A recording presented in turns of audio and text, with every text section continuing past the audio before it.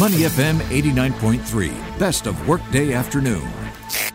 Here on Money FM 89.3, I'm Clarissa Montero for the Workday Afternoon. Endometriosis is a condition where tissue similar to the lining of the womb starts to grow in other places, such as the ovaries and fallopian tubes.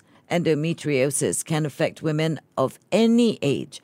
It's a long-term condition that can have significant impact on a woman's life, but there are treatments that can help. On Health Suites today, we find out about this often painful condition that is estimated to affect between 20 and 30% of women of the reproductive age group. Coming up next on Money FM 89.3. Health Suites with Clarissa Montero on Money FM 89.3. Good afternoon and welcome to Health Suites. I'm Clarissa Montero for the Workday Afternoon. You are with Money FM 89.3. Today we get a greater understanding of endometriosis. We're joined on the phone by Dr. Andy Tan Wei Kiat, Consultant Department of Obstetrics and Gynecology, SG8. Dr. Tan, welcome to the show. Hi, good afternoon, and thank you for having me on the Money FM. It's our pleasure, and I think it's a very timely subject because so little is known about endometriosis, even by women ourselves. So please explain to us, what is endometriosis? Yes, so endometriosis is a condition where the tissue similar to the inner lining of the womb, like you explained earlier, what we call endometrium, found outside of the womb, or what we call as uterus. So it can occur throughout the pelvis, particularly in the uterosacral ligaments, which is a fibrous band on each side of the behind the womb, and on or behind the ovaries. This can also involve any part outside the pelvis, including the appendix, intestinal and urinary tract. So endometriosis causes inflammation with progressive fibrosis and adhesions, leading to pelvic pain and subfertility.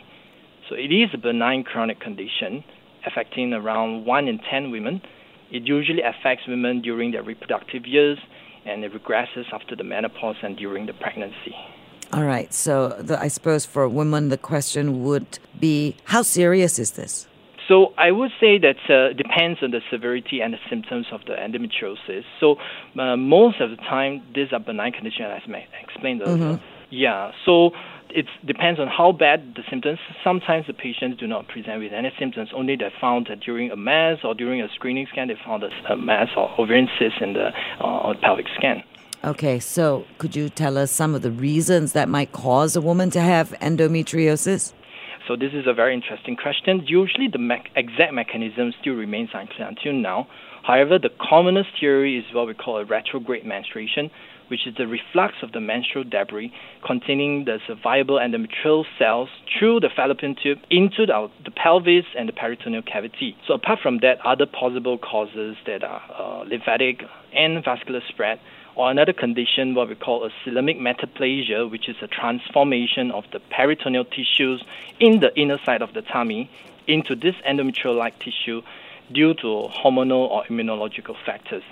What are the known risk factors for endometriosis are family history of endometriosis, especially mother or siblings having one, short menstrual cycles, long and heavy menses, early age of onset of menses, and the late menopause. Okay, so it is genetically linked. If your mother has it, if your sister has it, you're more predisposed to it? Yes, I would say that there's some evidence to show that it's genetically related. Of course, there are some instances that, of course, the family has it, but the patient doesn't have it. But if a family history, for example, a sister has it or mother previously had it, then yes, if someone presents with pelvic pain, especially in menstrual cramps, yes, they may have endometriosis. So if you know your mother has it, do you think you should check for it even if you don't think you have it? Okay, so this is a good question. I would say that there's no screening tools for it. So if you do have pain during during a menstruation, I think you should go for a check because that's a family history. But it's just based on the family history that you have endometriosis, it's still at this juncture not warranted that you should see a gynecologist to check whether you have endometriosis. Right, okay. Now let's talk about some treatments. Now, typical Singaporean girl that I am, I have, cramps during my menses, what have you. I will just take Panadol and tough it out. So Okay, before we talk about treatment, so usually I would want to bring about how would someone should suspect they have endometriosis. Okay, good, Yeah. yes. Okay, so the diagnosis can be difficult, as like you know, it's so non-specific, and there's no specific biomarker to detect and to rule out the endometriosis. But we know that there's a classical symptoms such as painful period, pain during sexual intercourse, chronic pelvic pain, and subfertility. So traditionally, the diagnosis is made with certainty after visualization at laparoscopy with or without a biopsy. However, one should suspect endometriosis if she develops one or more of the following symptoms: chronic pelvic pain, period-related pain affecting daily activities and quality of life, deep pain during or after sexual intercourse, period-related or cyclical bowel symptoms, particularly painful bowel movements, period-related or cyclical urinary symptoms, in particular blood in the urine or pain when passing urine, infertility in association with one or more of the previously mentioned symptoms. So the suspicion of the disease is made based on clinical history and examination, followed by either usually with an ultrasound of the pelvis or MRI imaging, which shows typical ground glass appearance, what we call ovarian endometriotic cyst, or we commonly call as chocolate cyst. However, negative findings of the scan does not exclude the presence of the disease. So instead, a diagnostic laparoscopy with direct visual inspection and biopsy or excision of the specimen provides definitive diagnosis.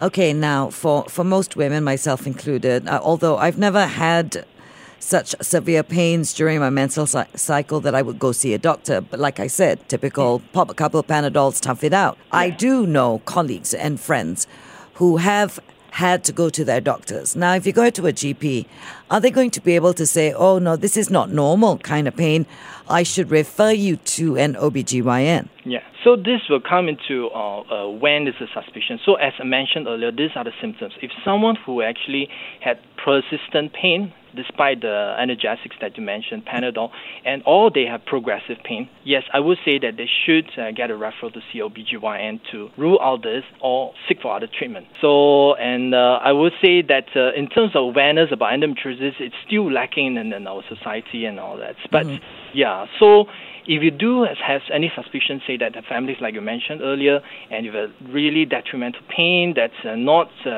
helped with the pain analgesics, yes, you should seek a ONG.